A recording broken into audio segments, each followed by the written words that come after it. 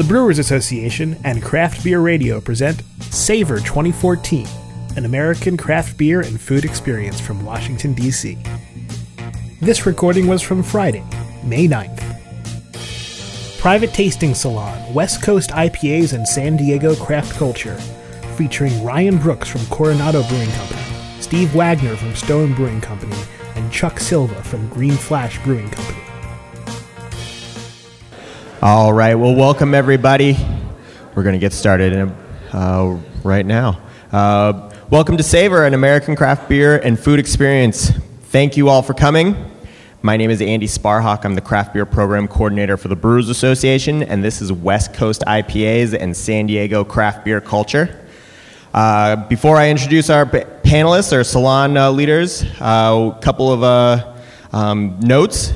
Please use your Savor glass for each beer. Just rinse with the water in front of you. If more people come in, might need to scooch together a little bit better. We'll really bond in this next hour. And just want to thank our salon room sponsor, which is Spiegelau. I see you guys got some glasses, so that's great. Thank you to them. West Coast IPAs, makes total sense to have these gentlemen up here. What better group of guys to talk about the style than three guys from the West Coast. And in front of me, or in front of you, to the far right is Chuck Silva from Green Flash. In the middle, we got Rick from Coronado and Steve Wagner from Stone Brewing Company. Please give it up for them.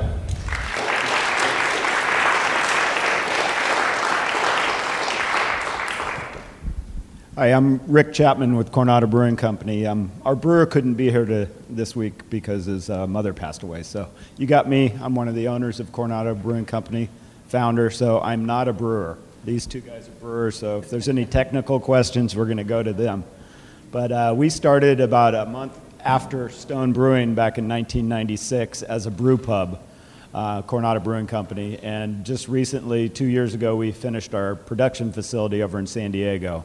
It's a 30-barrel system with 120-barrel fermenters. We can do about 120,000 barrels at that facility once we're at full capacity. Today I brought a couple. We did our collaboration beer, but we brought our Frog's Breath IPA. It's a collaboration brew that we did with a Navy SEAL, a retired Navy SEAL who comes to our restaurant, and he's a home brewer. He won an award for this at the fair in the homebrew competition, and so we did a collaboration with him on it. It's a 6.5% West Coast IPA, 70 IBUs. It's a really flavorful beer. It does very well for us. It's our second year that we've had it in package, so we're sending it out nationally. We're in 17 states and 11 countries, so we're getting it out across the U.S. We're not in D.C. proper, we're in Virginia, so you can get the beer over there, or in Pennsylvania now. So let's try the Frog's Breath IPA. So Rick, it's a little unique too, right? You guys have something else besides hops in there? We do. We have, it's made with kaffir lime leaf, orange zest, and lemon zest. So it's kind of unique in that way. A lot of those flavors play around with the hops.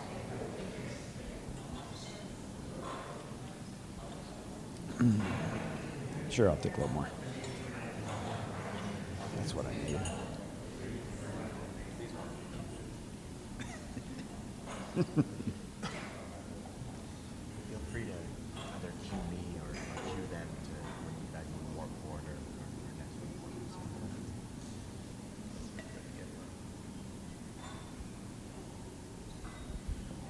So Yeah. I'll ask you a question or two. Sure. I already know the answer, but I you brew more IPAs than Frog's Breath too, right? We do. We have our Idiot IPA, which is our Imperial IPA. It's 90 IBUs, 8.5% alcohol. It's a very well-balanced West Coast IPA. We also brew our Islander IPA, which just won gold at World Beer Cup. It's a phenomenal West Coast IPA. When we started out back in '96, we didn't make IPAs. We made Golden, we made an Amber Ale, we made a Pale, and then shortly thereafter the whole IPA craze started. You guys, Probably started it, yeah? No, you didn't start it? Who was in San Diego? Yeah, Can you well, report this gentleman's talk a little bit. I'll talk a little bit about the, at least the history of West Coast IPA from my perspective. I think the original was the Anchor Liberty Ale that they released in 1975. That was, or actually, I think late 75 or early 76 in honor of the U.S. bicentennial, and that was an all Cascade based on an English IPA. It's the first one, as far as I know, of the West Coast IPAs. And I think they didn't do it every year, but they did it for a few years after that, and then I think today they probably make it year-round. And then let's see, my personal experience, I started my brewing career up in the Pacific Northwest, and the first amazing IPA I ran into up there was Terry Farendorf's Bombay Bitter at the Steelhead Brewery in Eugene, and that was probably the early 90s, I'm guessing 92 or 93. Fantastic beer, a lot of Chinook in the dry hop, which was just a new experience for me at that time. And there weren't a lot of IPAs up in the Pacific Northwest then either, at least that I ran across. And then when we decided to start Stone, we were looking very seriously at San Diego, so we were spending some time down there. And I ran into the Swami's IPA at Pizza Port in Solana Beach. Another fantastic IPA. I think it's a double IPA almost. I mean, it was pretty strong and really hoppy, a lot different than anything I'd ever had. And then, of course, the Blind Pig IPA from Vinny Cilurzo at Temecula's Blind Pig Brewery was around at that time. And so those were really the two, the three sort of second wave of West Coast IPAs in my experience, and those were the ones that really inspired us at Stone. And so we, for our first year anniversary, so we opened the brewery in July of 96. For our 1 year anniversary in July of 97, we released Stone IPA. It's when you're designing recipes, sometimes they take a long time and a lot of versions to get it right, and that was one of those beers that first time we brewed it and nailed it, and we dry hop it with a lot of Centennial hops, and just loved the way it turned out. You might think it was an overnight success or something, but we didn't sell a lot of that beer for a lot of years. I think we were a little bit ahead of the curve. We might have been the first brewery to have a full-time brewed and bottled version of an IPA on the West Coast. I'm not sure. I haven't been able to prove that, but we think it is. But we've been making it ever since, and it's grown every year. Now it's almost 50% of our business. It's our best-selling beer, Stone IPA. So. Yeah, and then Chuck asked how many IPAs we make. We have 24 tap draft handles at our brew pub and at our tasting room at our production facility. And we have a half a dozen to 10 of our own IPAs on at one time. So we're West Coast, people want that IPA flavor. There's a whole different spectrum. We got the fruity ones, the hoppier ones. So, and then we'll have more British style IPAs as well. So we're very IPA heavy out there on the West Coast. Anything you want to point out about the Frog's Breath? Yeah, it's just, we have a large military presence in Coronado. We're surrounded. We have the Navy SEALs that train on the amphibious base, and then we have NAS North Island. So we support the military there. We do all kinds of events with them, and wounded warriors. We're very involved in that. So this beer is very special to us. I hope you guys enjoy it. All right, so let's cheers. Yeah, cheers, everybody. Welcome. All eyes. You guys know about that, right? You can't cheer somebody without looking them in the eye. So otherwise you're not trustworthy. Shifty. So I've already been introduced, but I'll introduce myself, Chuck Silva, brewmaster at Green Flash Brewing Company. And I wanted to speak a little bit to the history as well, San Diego IPA. I came on the scene later. I didn't start brewing commercially until 1998, and actually I applied to Stone Brewing Company. No, I didn't do an internship, but I did an internship actually with Chris Leonard at Hops Bistro and Brewery, and then I worked with Paul Segura, who's now the brewmaster at Karl Strauss, a little bit. He was actually at Hang Ten Brewing Company at the time, so which ultimately is where I got my start. So with that, doing some of that internship, it landed me a job with Paul in 1998, and we actually were brewing IPA at Hang Ten, and maybe we started brewing the IPA after I arrived. I don't remember the exact timing, but it was Pale Ale first, the Pintail Pale Ale. I remember that. Hang Ten Brewing Company. Nice surfboard names, the Pintails shaped, and some other surf names as Pizza Port has a lot of those type names as well. A lot of fun. Nice brew pub. We had 10 taps to be able to serve all those beers. But that gave me a good start in the industry. And I had been drinking Stone Pale Ale and IPA, and over at Coronado had the Golden and the Mermaid's Red. I think the first brewing T-shirt I bought in San Diego was that Mermaid's Red. Great T-shirt, nice logo, and I wore that thing out. But vintage, exactly. So my foray into IPA was I was already brewing IPA as a home brewer. I started home brewing in 1994, actually in Springfield, Virginia. So I started my hobby out here on the East Coast, and then just so happens that the 495 exchange consumed my house, and they purchased my house as a right of domain, whatever. And so I took the opportunity to relocate and ended up in San Diego.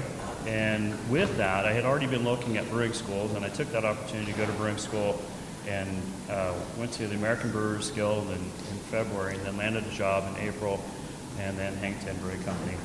So all that being said, that's when I got on the scene, which there was already a lot of IPA out there in the world, is really the point that I'm getting to. And then worked for Paul there for a year and a half. We were doing our IPA at the pub, and then went to Hops Bistro and Brewery for about 4 years. And I started brewing IPA there, and I was using Columbus and Cascade and different things, and I finally discovered Simcoe hop. And so I think part of what distinguishes West Coast IPA is hop varieties. And so that's what we're going to talk more about, hop varieties today. And so Simcoe is a low cahumulin, which means it's a mellow bitter, smooth bitter hop. And that was more newly developed. So I got to start using it there at Hops before we closed Hops.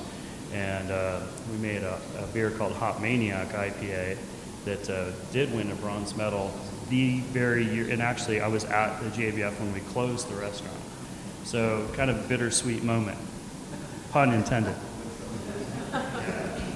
So bittersweet is definitely a good descriptor for IPA and West Coast IPA, but definitely the focus is from new hop varieties. You mentioned Chinook for sure and Cascade, and so those were the early varieties, and then we started to get other varieties, Columbus and Simcoe and certain varieties that make the beer more pungent, and Centennial with piney and Simcoe with grapefruit and tropical notes. So that's the kind of things that we're finding in the beers today. So I just want to talk about a little bit more about that history, and then back on the Frog's Breath, ours is made with the Centennial, so that plays real nice with the citrus. So you're getting layers in too, and I think that's important to note that from the West Coast, you could certainly make a single hop out of Centennial or Citra or Columbus or whatever, but I think using more of the hop varieties makes it more extravagantly hop. Yeah, like our Idiot IPA has the 4C hops and Nugget in it, so we have 5 hops in that beer. It's a very hop-forward beer, but it's very balanced as well, so if you get a chance to try that, do so. And our first IPA we made was the Islander IPA, and probably a year after we opened, we started making IPAs. We've tweaked it over the years, and it's gotten very good. So it's an awesome beer. It's respected in the community. Yeah. So, and I just want to add to the Frog's Breath. So the Kaffir lime leaf, it just plays nicely as a citrus component to what might already have some citrus hop components to it, right? And the aromatics, of course, match nicely. So again, going forward, I hop forward to. That's funny. So hop forward in my career, Hops Bistro and Brewery did close, and I went to work for Karl Strauss for about a year. Not as hop-centric of a brewery, but definitely a stalwart brewery. They were one of the first microbreweries in San Diego, and so I got some larger brewery experience. So that was my first foray out of brew pub and larger scale. So it was a 60-barrel brew house, and we had 240-barrel fermenters as well as some other, smaller fermenters for single batching and split batches and stuff like that. And there was several yeast strains being used to create different beer styles, a lot like the brew pubs because they owned several brew pubs as well. So it was really nice to work there, to be able to brew in a couple of the brew pubs. I've brewed in Carlsbad and also at the production facility.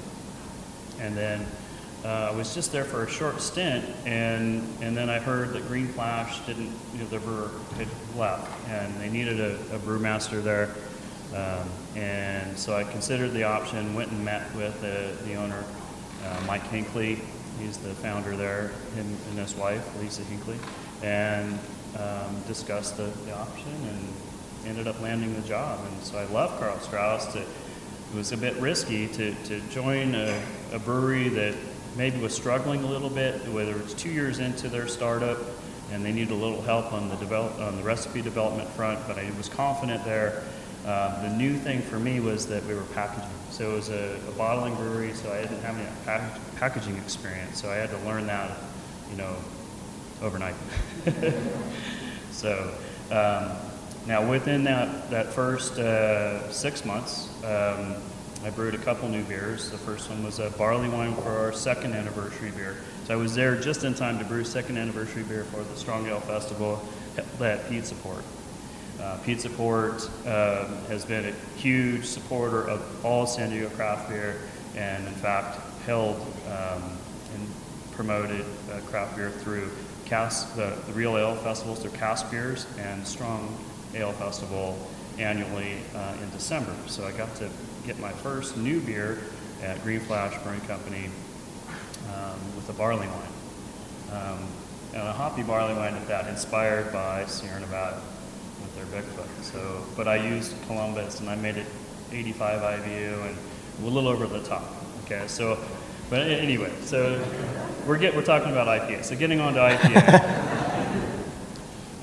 Within that first couple months, or maybe a couple months later, Mike came to me and he says, I want to brew an IPA. I want you to brew an IPA, and I want you to make it a benchmark IPA. And then we're talking 2005 going into 2006 here. So we already have lots of IPA. Stone's got lots of history with their IPA, and many other breweries across the country. And so I took that as an awesome opportunity, especially after my bittersweet moment back in 2003 with winning that award and closing the brewery at the same time. So I brought that recipe and that experience to the table, and he says, well, when you said to me he wants to make it a benchmark IPA, I said, well, it's going to have to be strong, and it's going to have to be really bitter. I said, it might have to be 7% if we're going to redefine, the benchmark. And he's like, that's what I want. I want you to reset the benchmark for what IPA is, what it can be. And so I said, okay, so here we go. 7% was the target, 95 IBU, pound per barrel dry hop. And so we launched that beer. We actually tapped it March 1st, 2006. And by August 1st, it was our #1 selling beer. And so that is now our flagship beer, and it's more than 50% of our sales to date. So that's West Coast IPA. We don't have IPA in the glass today. I did want to talk about that because that was really a new direction for Green Flash, and that beer was and is extravagantly hopped. We used only 3 hop varieties, but we do 5 hop additions, 2 additions of Simcoe, 2 additions of Columbus or CTZ, and then finish with Cascade and the Whirlpool. And then we dry hop it with 4 different hop varieties, reinforcing some of the hops that we have in the boil, the Simcoe and Cascade, And then when I originally brewed it, it was also Amarillo and Centennial. I've since switched the Amarillo out with Centennial, more of a logistics thing than anything, but a good substitute nonetheless. So that extravagantly hopped beer set a new stage for Green Flash going forward with the IPAs that we make. And now what you have in front of you here today is called Road Warrior. This is a beer that we made last year in our Hop Odyssey series. We launched the Hop Odyssey series to launch a new draft beer every other month last year. So starting in February, and then 2 months later, a new beer. Well, one of the beers was an Imperial Red Rye IPA with a newly available Mosaic hop in the dry hop. And that's what we have today. So we've renamed that beer to be Road Warrior as a tribute to all the Green Flash Road Warriors, our salespeople and myself, and anybody that's out, spreading the good word about Green Flash Brewing Company. That's how the beer was named, but what you have here as far as hop extravagance goes is featuring the Mosaic hop. And when that came out, a lot of us got a hold of it in a good quantity, so we were able to launch that with this particular beer last year in draft, and this year we also have it in draft and in 22 ounce, so that's the first time we've bottled this beer. So anyway, this is Road Warrior with Mosaic and Amarillo in the dry hop, and I think you'll find it very aromatic. So cheers. Cheers.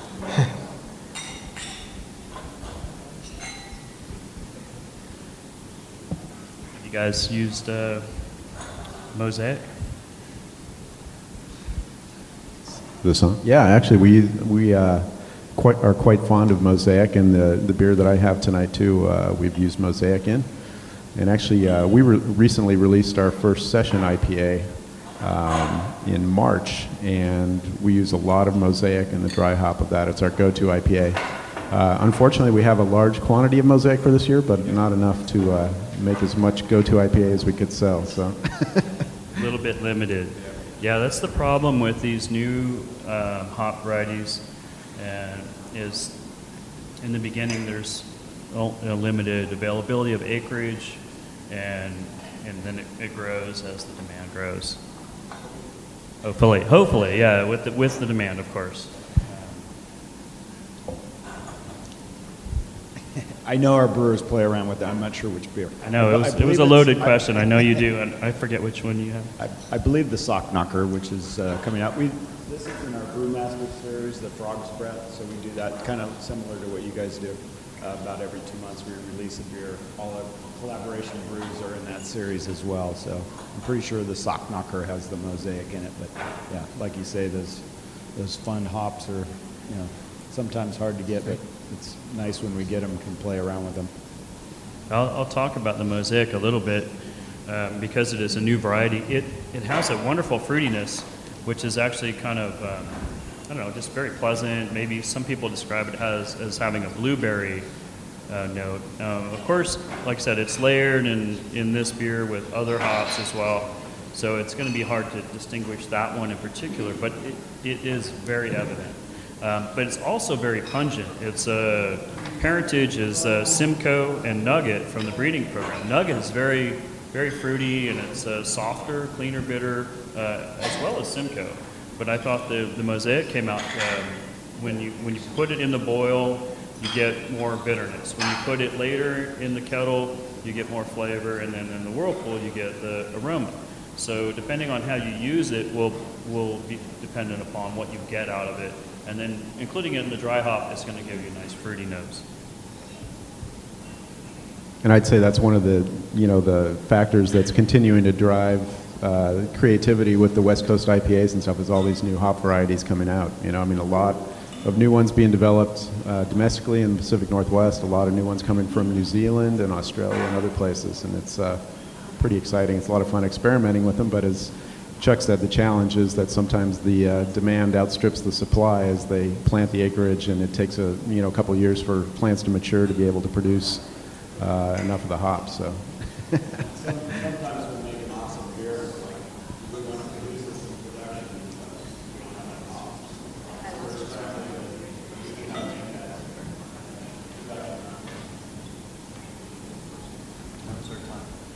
We're doing good on time. Right now, I believe your beer is coming out, so we can talk about that. But I have a question while everyone's sipping on that is, you've talked a lot about dry hopping, and maybe someone's new to this whole thing. What is dry hopping? And it kind of a two-part question of, is a West Coast IPA, is it the bitterer the better? But you guys have been talking about Centennial and all these different types of hops and the flavors that they provide. Is IBUs just important? Explain that, first the technique, and then how does it play in with West Coast IPAs? You want me to take a crack at this one? All right.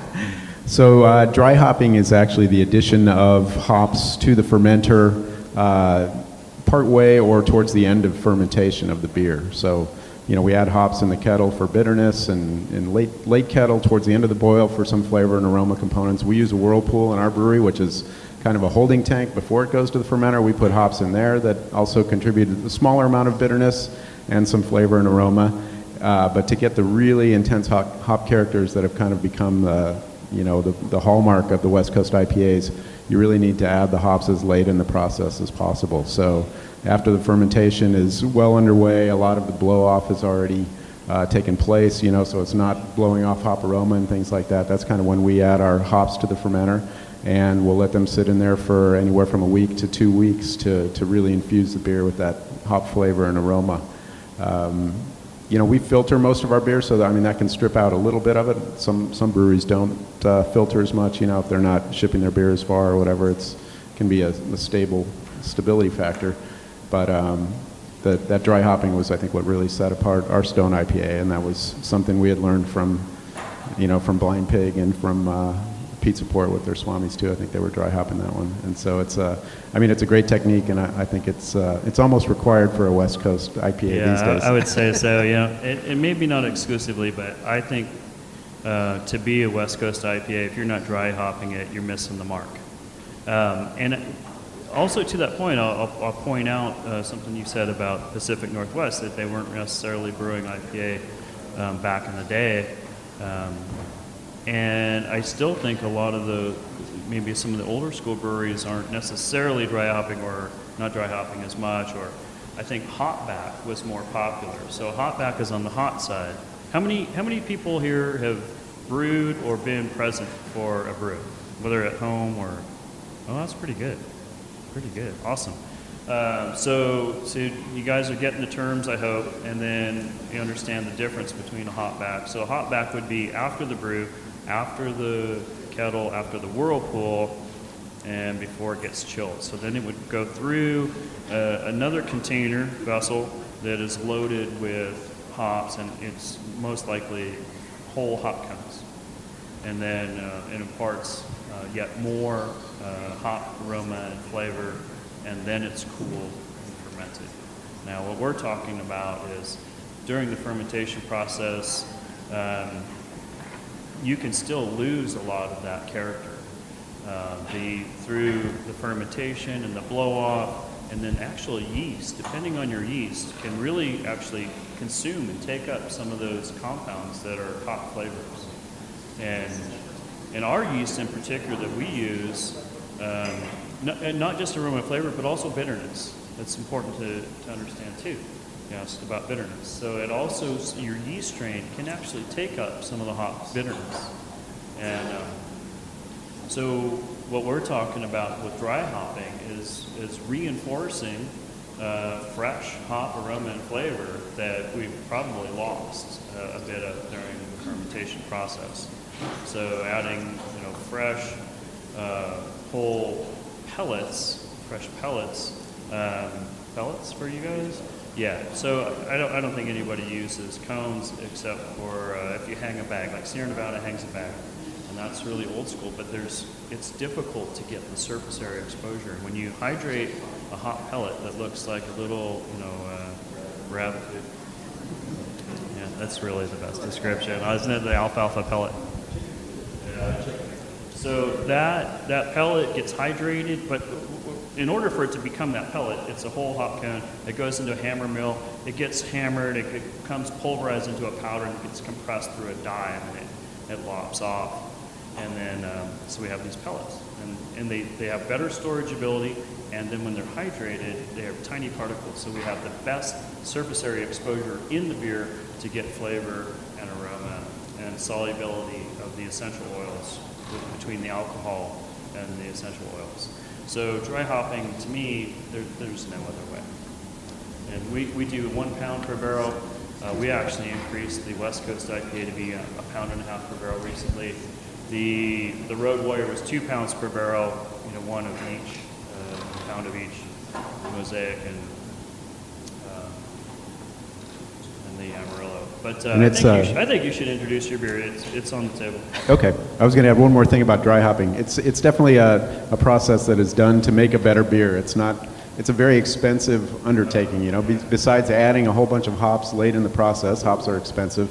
It actually soaks up a lot of beer into the hops. Then you have a hard time separating out to actually have beer to package from that. And it also adds a lot of time in the brewing cycle. Like I mentioned, a week to 2 weeks extra in the tank. I mean, that is just, you could be putting another batch of your pale ale through there or something like that. We have to get all those hops back out of the beer. I know. So it makes it more difficult for us. So we're making our job hard. Yeah, but we do it because of the result. I mean, there's just no other way to get that sort of hop character. I was going to mention one other thing, too, about the bitterness you asked about. I think, at the beginning, I think there was kind of an arms race in bitterness, everybody trying to make the most bitter beer. And we were as guilty of that as anybody and had a lot of fun doing that. But I think now with all these new hop varieties, it's really changed the focus. And I think people are, that pursuing that bitterness was kind of a one-way. You could only go to a certain point and then it didn't matter anymore. And now with all the new hop varieties and the opportunity to blend them and to use them later in the process with dry hopping and things like that, that's become the really interesting part, for me anyways, of West Coast IPAs right now, all the amazing flavors and aromas that can come out of that part of the process. So. All right, I'll speak to bitterness. All right, we probably make some of the most bitter IPA out there with you guys as well. But with West Coast, it's testing at 95 IBUs in the laboratory. It's not just a theoretical number on paper, which a lot of brewers use the theoretical number as opposed to a test number. So just buyer beware on that. But it's not all about the bitterness. The bitterness is something that's in the beer to create the balance. And I think the reason why we went so high is we wanted to go for a bitterness that would be a quality bitter, but it would last and it would hold the beer for a longer period of time. So all those delicate flavors that we put in the beer with that dry hopping, it is delicate. It actually is more volatile and travel with heat and light and just age and oxidation. We try to minimize any oxygen pickup in the process, but all those things affect and work adversely against those hop aromas and flavors. So I wanted to have enough hop bitterness to survive and flavor as the hop aroma began to diminish in the bottle. So we went for a higher hop rate initially. In the West Coast IPA in particular is what I'm speaking about, because that was the first iteration. But so that was our approach initially. And of course, with that whole benchmark setting thing, we had to go big. All right, so the next beer we have in front of us, to give a little background on this, for instance, our Stone IPA, we only use 3 hop varieties in that beer. It's a bittering hop, usually a Magnum, and then we finish it with Centennial and a little bit of Chinook in the dry hop. So this beer is a lot different than that. We've been experimenting with a lot of different hop varieties, and this was a beer that was brewed at our Liberty Station brew house at our newer restaurant down in the Point Loma area of San Diego. It's a 10-barrel brew house, and our brewer, Chris Ketchum, down there brewed this beer. And he was going to make a triple IPA, so this one's pretty strong. It's about 11% alcohol, 24.5 original gravity Plato, finished at about 5.5. And he pretty much used a laundry list of hops in this one. It's a lot of bittering hops. I know there's Magnum, there's Green Bullet, there's Mosaic, there's Citra. There is actually some Sterling and Liberty too, which are kind of more, derivative of noble hops, so you get a little bit of that grassy character in there. And then it's dry hopped with Mosaic, Citra, Amarillo, and some Green Bullet as well. So it's kind of unusual for us. We don't usually use this many hop varieties in a beer, but I like the way it turned out. Don't be using up all my Green Bullet. Yeah, I know. Chuck makes a beer with Green Bullet too, but it's So yeah, so it's a pretty strong beer. I get some of the notes from the Mosaic. I mean, a little bit of the berry. I get some stone fruit. I think from some of the others. A little bit of peach. Maybe some lime and some grassiness from the Green Bullet. I mean, I don't know. How do you describe Green Bullet? What sort of character does it give to the beer? It's pretty pungent, actually. Yeah. Similar in a way like Columbus is pungent. Mm-hmm. It adds hop. It really adds hop pungency and intensity of flavor and aroma.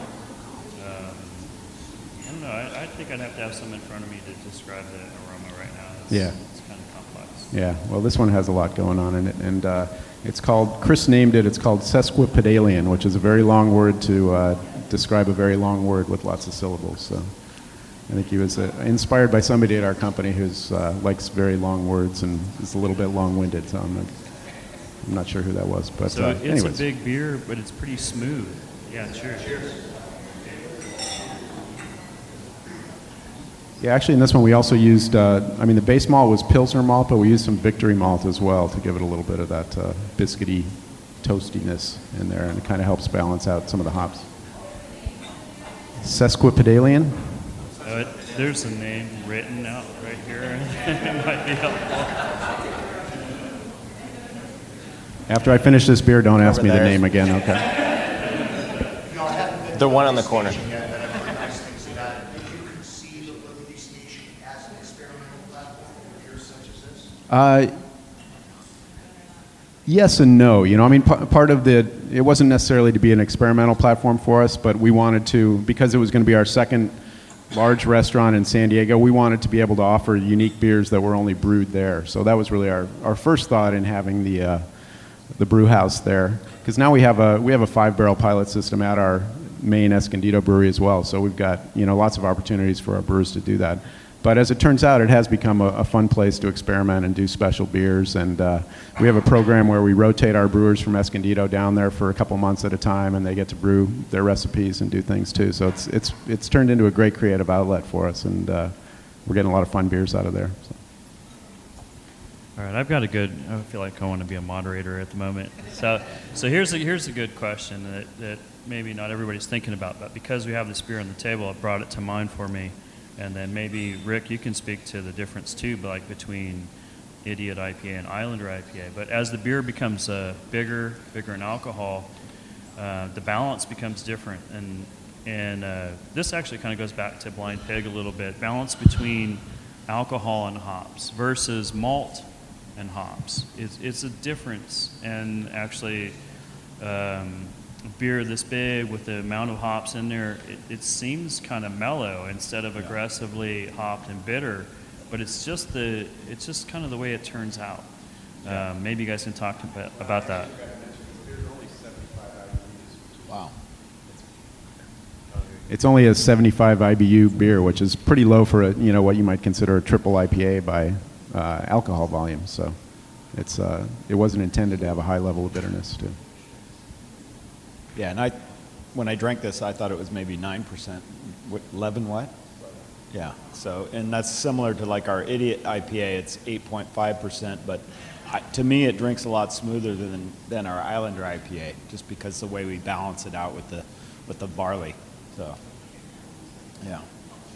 I think the old school mentality was to balance malt sweetness with hops, and I mean that's really where hops comes from. It's a balancing herb where we used to not have hops in beers, and it was other sweet and bitter herbs, and then hops came along, and then that started changing things a bit, and then the Germans adapted it and said, no, this is the only way we'll make beer, and there were still some English kings saying, no, we want our bitter or our sweet ales.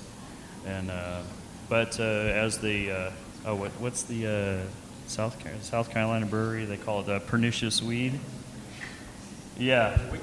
Wicked Weed. Okay. So anyway, there's a couple that it's a bitter herb, right? So that's why we use it. But there are other qualities, and as the breeding programs develop new varieties, we're finding other characteristics. And that's what's making a difference in our beers, the citrus components, not just floral.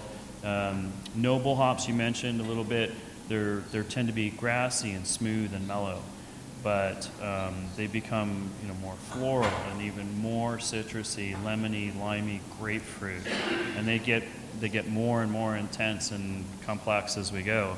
I was in the experimental hop field the last couple of years and had that opportunity to go up to Yakima and go into that breeding, the HBC field, and as well as at Loftus Ranch, and we were able to pull hops right off the vine, and we put them in our palms, we warm them up, we smash them up and get the aromas off it, and I've smelled a couple that smelled like pina colada because they have coconut, right? It's funny, but they really, I swear, it was like a pina colada because it was also lime. It was coconut and lime, and it was like, okay, well, that's just a pina colada in my hand right there. So, but it just gives you an example of how there is some diversity in the hop varieties and breeding program. We ready for the next beer? Yeah, we'll start. Question? I could ask a question. Go While we're getting to the final beer, Steve, I'm so glad that you talked about kind of talking about an arms race with bitterness. I kind of feel, as the consumer, as we become beer geeks and everything like that, we place too much emphasis on the number that's included, the IBU number. Talk a little bit about that because Green Flash is so into bitterness. I know your IPA was probably one of the bitterest at the time, and probably all of you have had super bitter beers. As the consumer and as a beer beginner, should I worry about that number? And aren't there, you talked about yeast and everything. There are so many other factors that goes into what we perceive as bitterness. Talk about, should we really care if a beer has 50 IBUs or 100 IBUs? Well, really what it comes down to is what's in the glass and what it tastes like. But with respect to IBU and our high IBU and our yeast selection that allows for that IBU to translate into the finished beer, so that is important to us in our beer. However, it is a smooth bitter. I chose hops specifically to produce a smooth bitter beer. So I think even when you had the Road Warrior, it's a high IBU. I think it's 80 or 85. And that's pretty high still. And but it's still smooth enough and it's in balance enough with the malt and the alcohol. And to me, that's important. You can have bitterness that is maybe even at a lower number that's harsh and brash and not pleasant. And so I think that comes down to the brewer's experience on how to execute the hop selection and the layering of the hops and the proper balance. But it does come down to hop selection as well. Yeah, and I think it's just, I think people's palates, if you're just drinking the bitterest beers all the time, it becomes, you kind of become immune to it, and it can be very one-dimensional, right? And it's nice to mix in different types of IPAs that feature more of the new hop varieties and more focused on the aroma and the flavor rather than bitterness. And then when you go back to a really bracing bitter beer, it's like, wow, that's really great, But it's, those beers don't tend to sell a lot. If you're talking about the really high bitterness beers, they're kind of they're fun to make, they're fun to drink a little bit of, but most people don't drink a lot of those beers either. It's just the way it is. So, we did that with our. We both have some pretty high hoppy bitterness beers that sell well. Yep. But not without balance, not without proper balance. Exactly. I think you touched on the balance, and that's really it's kind of a funny subject to talk about with IPAs, but it really is true, right? I mean, there's you can have a very bitter beer that is well balanced, and that's a beautiful beer to drink. And you can have a beer that's not as bitter, but seems way out of balance and way too bitter. So it's that's part of the art. One of the real challenges these days is these session IPAs are becoming very popular, and that's a real challenge to make a session IPA with the right level of bitterness and then still featuring the great hop flavor and aroma. Really challenging, but when you get it right, it's a beautiful beer. At 4.5% alcohol, it's wonderful. Now you got to get back into the good malts to get that layering for the balance. 90 IBUs is a very well balanced beer. So, but what Steve said about the smaller beers are harder to make, and you balance those with all those hops is challenging. But we're all rising to the challenge out there on the West Coast. We're all having fun with it. Yeah. You had a question? I have a quick question. So you guys were talking about dry hopping. Is there an optimal time? I know, Steve, you said 1 to 2 weeks is about how long you leave it in. If you were to leave the hops in when you're dry hopping for 3 or 4 weeks, does it leave any kind of negative impact on your beer, or what types of flavors start to change when it's in there for that long? You know, I mean, in the experimentation, the research that we've done, you don't gain anything by leaving it in there longer. And in fact, it can impart some more of the vegetal characteristics of the hops.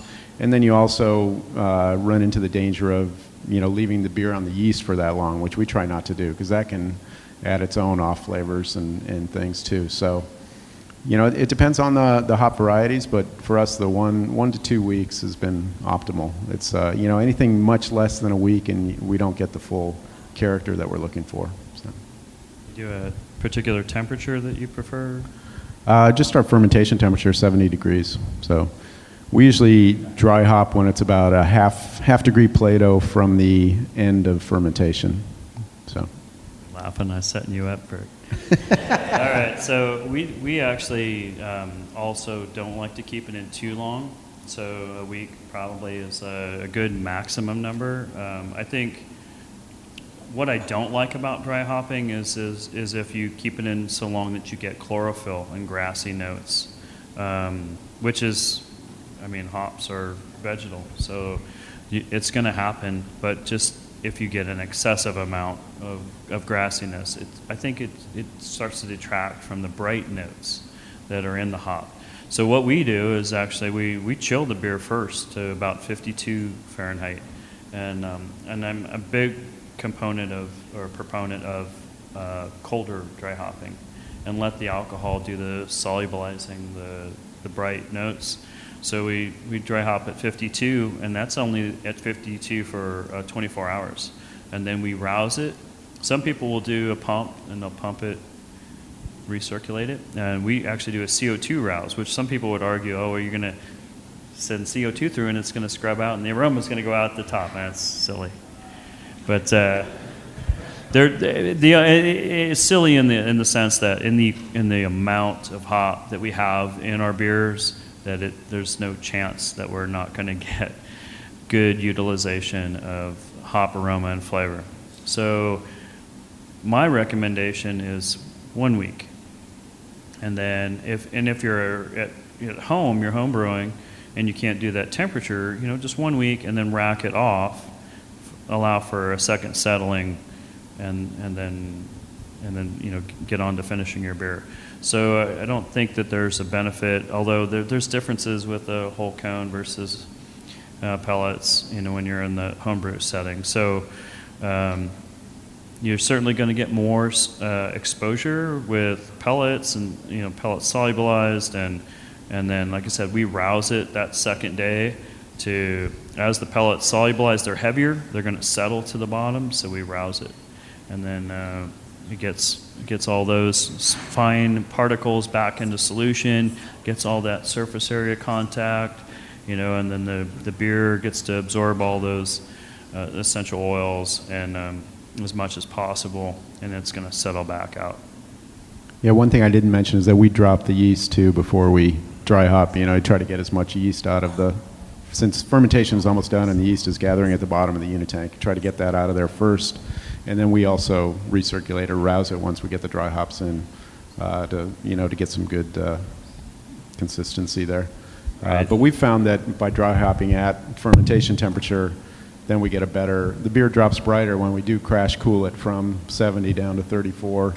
It really pulls the hop material and the yeast kind of pull out together, and it drops brighter for us and filters better. So that's mainly the reason we do it at this point. Do you want to talk about the collaboration beer? Just one point on that. These guys both filter their beer. We do not. We use Biofine for our beer, so it's a natural component that grabs onto the particles and drops out in cold fermentation. And so currently we do not do any filtration like these guys do. We're looking at it right now. We're getting a centrifuge this summer that we're going to play around with. So we'll probably be playing with you guys soon. So. Okay, so what we have here is in front of you is the collaboration brew that our 3 breweries got together for this purpose, just for you all, just to have here at Savor. So give yourselves a hand. It's so new that we don't have a name for it, and I think what we should do is let you guys name it. So we have 2 names.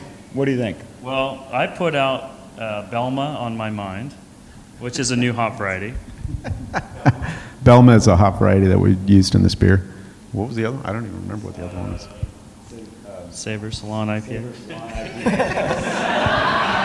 All right.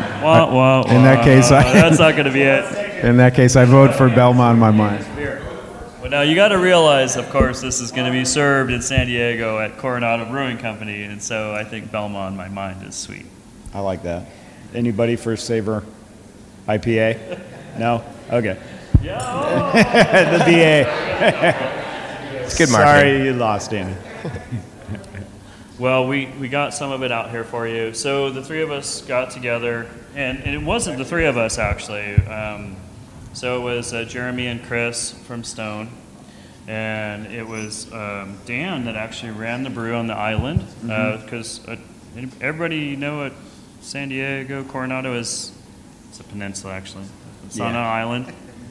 Anyway, so that's Coronado is out on the island. So we always say it's the island. That's kind of our test brewery now. So we have a 10-barrel system there with a 2-barrel brew house as well that we do test brews on. We used to brew everything. Yeah. So Dan ran the brew, and then Ryan actually was kind of the glue that took all our inputs, and Sean showed up. It was nice of him. He's brewmaster? Director of brewing operations. So he's grown to that level. He deserves it. And anyway, so our focus was to give you just another West Coast IPA that wasn't beers that we were serving individually. And so we got together and we pulled in whatever new hop varieties we had in our cache of whatever we got from the supplier, the hop farmer, or just whatever sounded good to us that was new to try. And so I think that is truly the spirit of West Coast IPA, is to grab what new hop varieties that is coming through the breeding program, what the farmers are actually developing in their crosses, and then so we used Citra, which is not brand new, but we also wanted some citrusy component. We used Simcoe. Actually used Simcoe first. Great hop, and it just wouldn't be right if we didn't use some Simcoe in there. Plus Chris just. Actually, he wouldn't have survived it if we didn't use some Simcoe. So we used Simcoe and Citra, some classic stuff, but we also brought into it some newer hop varieties. Belma, you guys brought in some Belma, which is very pungent, very, I don't know how to describe it. It's so intense. It was probably one of the more pungent hops in the mix. So that's why I said Belma on my mind would be a great name for it. Now we used some other stuff. We used the 324. 324. New experiment. So it's a numbered experimental variety. It hasn't even made it through all the trials in the breeding program. So we used 324 in the finish because it was more delicate. So we put that in the whirlpool, and then I think we used a little Amarillo in the finish. I'm missing one of the hop varieties. How many was that? Is that 4 or 5? That was 5, I think, because you mentioned Simcoe, right? There's a lot of Simcoe. Simcoe, Citra. Maybe I've got notes here. Belma, yeah, Amarillo, and so that was it. So that's our 5. So we did 5. So again, hop extravagance is the target. It's the goal. Layering of the hop flavor, not to be so singular that it's harsh or brash, but yet adding more components, whether it's pungency or citrus or floral, and any other things that you can think of, or that you detect. We'll ask you guys when we're done. And then we dry hopped it with 3 varieties. We introduced one other new variety. So we did Simcoe, Belma again, and Azacca. I had some Azacca that's very tangerine-like. And so we dry hopped it with those 3 varieties. And so I don't know, maybe we should just open it up and ask you all what you think you get out of it. We went for a lighter golden color which is kind of a classic San Diego type of an IPA, which is even maybe a little slightly, a difference from other West Coast IPAs. If you look at our West Coast IPA, it has a rich caramel malt base, which is kind of a classic, malt hop balance. And then there's been a real synergy towards a more golden and a lot of pale ale without crystal malt, so that sweetness isn't there. There's some Vienna malt in here that actually adds some good flavor and balance. And well, I don't know, Dan did a good job finishing up the beer. It's nice and bright and golden. And any questions about the collaboration that?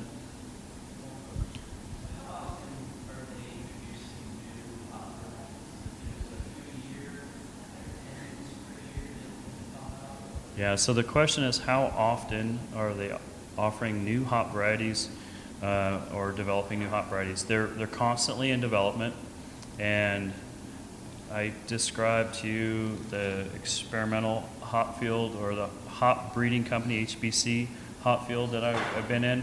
There's 10,000 different individual different plants, they're crosses. And if they make it out of that field, then they go to a hill, which is 9 plants, I think. Yep.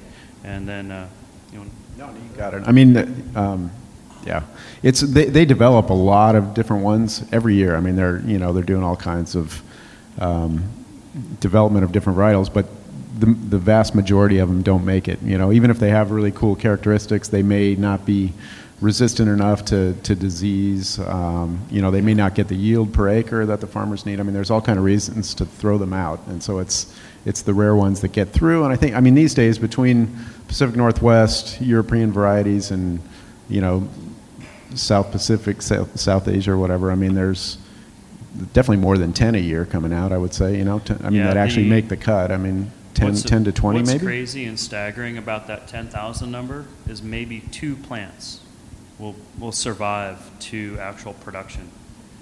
It's crazy. Yeah. Right? Not good odds. It's, like you said, it's disease resistance, it's yield and performance, and then, of course, the brewer's interest. Now, that's 2 plants out of 10,000 over a 10-year period. Again, it's crazy, staggering. So I think with the changes in the brewing industry, with Budweiser being bought out by InBev, and then they were going to more hop extract and high alpha hop varieties just for alpha, not for flavor at all. They used to use a lot of Willamette, which is very, very pleasant hop, and then they would blend in some other varieties to keep it more nondescript hop character. And without all that production, then the farmers came to put more focus on the craft brewers. And the craft brewers are clamoring for more aroma hop varieties. So what you're seeing is growth in aroma hop, but you're also seeing development through the brewing programs that are high alpha aroma, and which is awesome. I think as brewers, we love worlds. that. Yeah, we get the best of both worlds. So you can buy a hop and use it for bittering, and then reinforce it the same hop variety with high essential oils back on the cold side. I think they're trying to shorten it. I think with the synergy and the craft brewing and the demand for new flavors, what's next, what's new. You guys all want what's fresh, what's new, what's exciting. And for us to be able to deliver that, and actually their suppliers need to deliver as well on new, fresh, and exciting aroma, flavors, and profiles. And so we actually get the opportunity to go to the farms, or they send us samples and we evaluate them and say, hey, yeah, this is great, or, well, boring, or whatever. So I think too much garlic. Too much garlic, yeah. There are some savory components, yeah. So yeah, there's all kinds of crazy things that come out in the fields. Yeah, some are onion, some are garlic, some are, there's really savory components, and they aren't typically things that we appreciate in beverage. If you think about what a beverage is, it's usually, a little acidic, it's a little bit citrusy. You know, you think about all the beverages that you drink, whether it's iced tea or cola or wine. There's you know, in beers, of course, tends to be acidic, bright, refreshing, cleansing on your palate, sweet, but with the right balance. So there was a question. There's a question back here. We'll probably be the last one. We'll get out to the grand tasting after this one, if that's okay. I'll try to keep it short. So, Chuck, you mentioned that the West Coast IPA can be a little delicate in transit, and my understanding of India Pale Ale is that it was actually good. You know, that it was brewed in England, that it was sent to India, that it was extravagantly hopped, and that it was somehow better for transit purposes. So I could be entirely wrong, but can you, I guess, just sort of address that? Thank you. Yeah, so the West Coast in particular, all I was referencing is the hop aroma, the delicacy of the hop aroma of the dry hop. So it certainly has enough bitterness to survive a voyage probably around the world a couple times, I think. But it's going to be a different beer. So we've come to be able to appreciate super fresh IPA. I'm talking 1 week, 1 month, 2 weeks, 1 month fresh. I mean, that's like brewery fresh, you know, and to be able to ship it around the country, 2 months, 3 months, still bright and fresh. Okay, well, 3 or 4 months, if I have my starting to fade, it's not quite as citrusy, it's not quite as, you know, so I'm talking about fine points on aroma and flavor that will fade. So just those volatile components. So, and actually, if you go back in time, they weren't even using hops like that. So we talk about historic events of higher hop rates and higher alcohol for an IPA to survive, or IPA, they weren't necessarily even calling it IPA at the moment. It was just stronger, hoppier pale ale, and then became IPA because they needed to make it stronger and hoppier so it would survive the voyage. So the microbial stability was there. It wouldn't become infected. And in fact, I don't think it was well received initially because it was too bitter. And they tried watering it down, you know, and then it became watery, bitter beer. And then, so I think it just became an acquired taste at some point. And with, you know, resurgence of breweries, home brewers, people that are interested in more flavor, then we started using more interesting hop varieties. So I think we just lose some of those interesting, delicate notes. That's all. Yeah. That's the only point. Yeah, they fall out. So you just want to drink them as fresh as possible, you know. I work on the distribution side more, so we actually try to get our wholesalers to shorten their orders so we can get them beer more frequently, so it's fresher. Yeah. Well, Stone. Yeah. Come on. Yeah. I mean, yeah. Let's hear from these guys are the masters. Even at to it. the point of how much we love those amazing fresh aromas and flavors. Yeah. I mean, you know, that was sort of the point of our Enjoy by IPA. It's right. It's a beer that 35 days from the day it's bottled and shipped, it's pulled from the shelf, because the idea is to educate people that these types of beers need to be consumed fresh. You know, they're a lot different than we've, you know, as brewers, we've taught people that we make certain beers you can lay down for years and they age gracefully and they taste even better, you know, 5 or 10 years down the line. But we haven't done as good a job of educating people that these type of hoppy beers, you know, particularly West Coast IPAs, they're best consumed fresh. You know, but as Chuck was saying, the hop flavor fades. And yeah, I think the historical IPAs were a totally different thing. They weren't going for any hop aroma or flavor. They were just, you know, it was all kettle hops trying to, you know, get the antibacterial properties and things to preserve the beer. So those beers weren't getting a lot of hop character by the time they got to India. and they are preserved still, so they taste good, you know, 60, 90 days, but they just lose a lot of the profile. Yeah, so the beer is still viable. I mean, you could probably drink these beers 5 years from now, but are they going to taste the same? They're not going to taste the same. They're going to, you know, become a more malt-centric, or, there'll still be an underlying bitterness. The bitterness isn't going to go away. It'll still be there. It might round out or mellow out. The beer will still be good beer, but will it taste like a bright citrus frog's breath? Will it taste like a, extravagantly, grapefruity, tropical, floral West Coast, or whatever components we're getting into these beers? No, I think that's going to fade off after 6 months, and it'll still be there, but it starts waning. So that's why the note and the mention is like, hey, don't hold on to it. Drink it as fast as you get it fresh.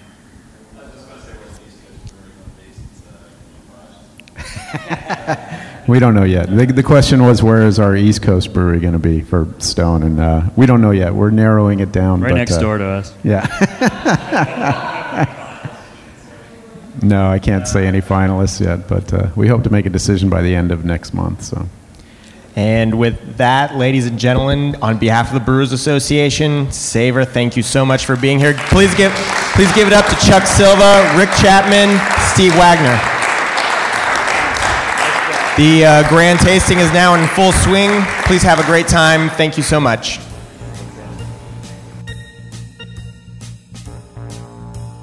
Thank you for listening to this recording from Savor 2014, brought to you by the Brewers Association and Craft Beer Radio. You can find the rest of the salons from Savor 2014, as well as all of the salons from previous years of Savor at craftbeerradio.com/savor or on craftbeer.com. Craft Beer Radio is a weekly beer podcast that you can listen to on iTunes or from our website at craftbeerradio.com.